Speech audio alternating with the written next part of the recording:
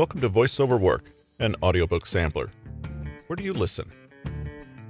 Today is Wednesday, the 7th of December, 2022.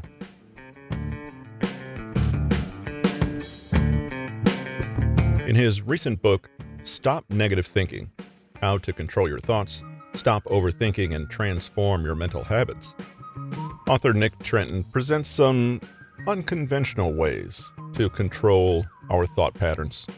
One of these is scheduled worry that we may address in a future podcast.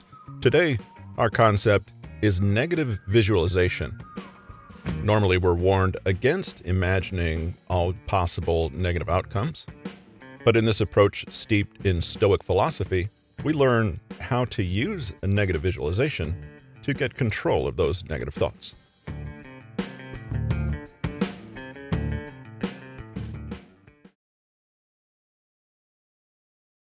The Stoics called this technique premeditatio malorum. Modern motivational speakers and self-help gurus warn against entertaining the worst possible outcomes or dwelling on negativity. But for the Stoics, this activity actually had some value. The idea is that you occasionally spend a short amount of time imagining in detail the negative things that could happen in life. By doing so, you generate a renewed appreciation for all the things you do have. It's like you recalibrate, remembering what's important and putting your current concerns and worries into perspective as you find more gratitude for what is already working well for you. More than this, though, negative visualization is intended to put you back in control and take the sting out of worries and anxieties. When we insist on avoiding any negative premonitions at all, we don't give ourselves the chance to plan and prepare for them, and in a way, we give them more power over us. In his 45 BC text, Tusculan Disputations, Cicero explains, "I'm ready to borrow of the Cyrenaics those arms against the accidents and events of life, by means of which, by long premeditation, they break the force of all approaching evils, and, at the same time, I think that those very evils themselves arise more from opinion than nature, for if they were real, no forecast could make them lighter." In his letter to Lucilius, Seneca echoes this sentiment by saying, "He robs present ills of their power, who has perceived their coming beforehand." Elsewhere he writes, "I will conduct you to peace of mind by another route. If you would put off all worry, assume that what you fear may happen will certainly happen. Whatever the evil may be, measure it in your own mind and estimate the amount of your fear. You will soon understand that what you fear is either not great or not of long duration."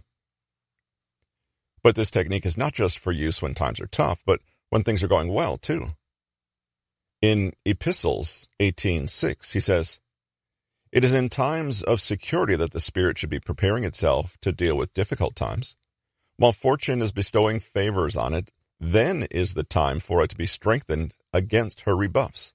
In the midst of peace, the soldier carries out maneuvers, throws up earthworks against a non-existent enemy, and tires himself out with unnecessary toil in order to be equal to it when it is ready. If you want a man to keep his head when the crisis comes, you must give him some training before it comes."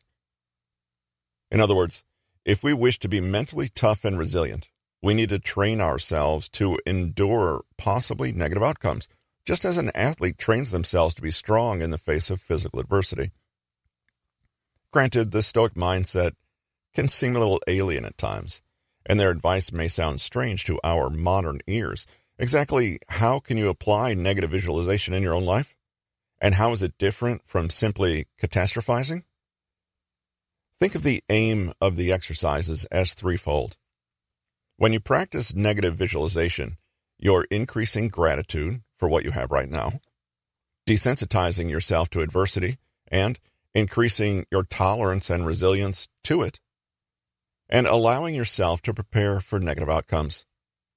To hit all three aspects, here's an exercise to try. 1.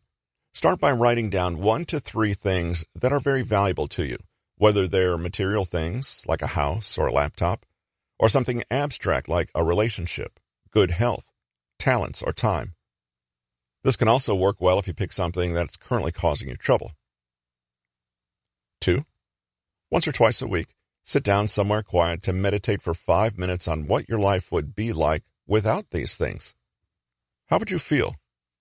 Explore the scenario in detail, pulling no punches. 3.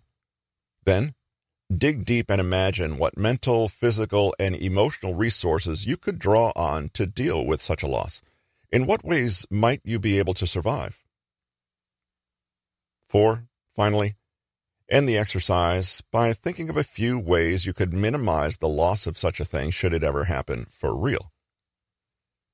After you contemplate loss in this way, is there something in your present behavior that needs to change? End your meditation session with a quiet moment, letting your fresh insights sink in and welcoming a sense of tranquility. Let's consider an example. Eve is having a difficult time with her job. It's not the best fit for her, and is causing a lot of day-to-day stress that frequently makes her consider quitting for something less intense. She begins to practice negative visualization twice a week, and one day she picks my job as something to meditate on. She's been in the habit of thinking negatively about this job for months now, but for 5 minutes, she does the opposite and considers what would happen if she suddenly lost this job tomorrow. She explores the feelings that come up. There's relief, yes, but she also realizes that the sudden lack of salary would be terrifying and that she'd have to hunt for a new job, also an awful prospect.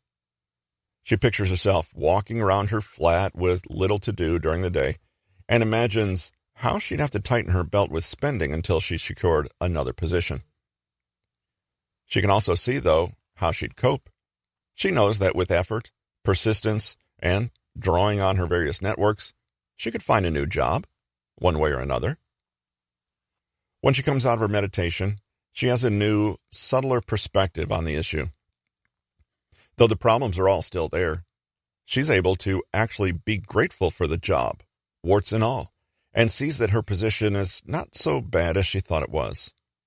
She decides to take action. She will quit her job, but she will do so strategically. She commits to getting a resume up to scratch and starts looking for possible positions, all without leaving the comfort of her current job just yet. The next day, all the same work stresses and irritations are there, just as they were before, but Eve is less bothered by them, more assured about her own ability to manage any outcome, and actively shaping a future outcome she'd most prefer. This has been Stop Negative Thinking: How to Control Your Thoughts, Stop Overthinking, and Transform Your Mental Habits. Written by Nick Trenton, narrated by Russell Newton. Copyright 2022 by Nick Trenton. Production copyright by Nick Trenton.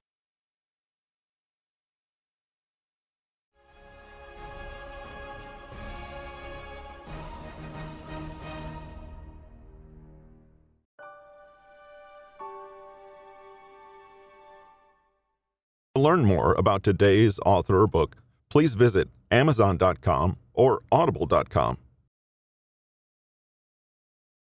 With an eclectic collection of water cooler knowledge, inspirational stories, and motivational thoughts from some of the newest audiobooks on the market, this has been the Voice Over Work podcast, brought to you by Newton Media Group, a family of creative services.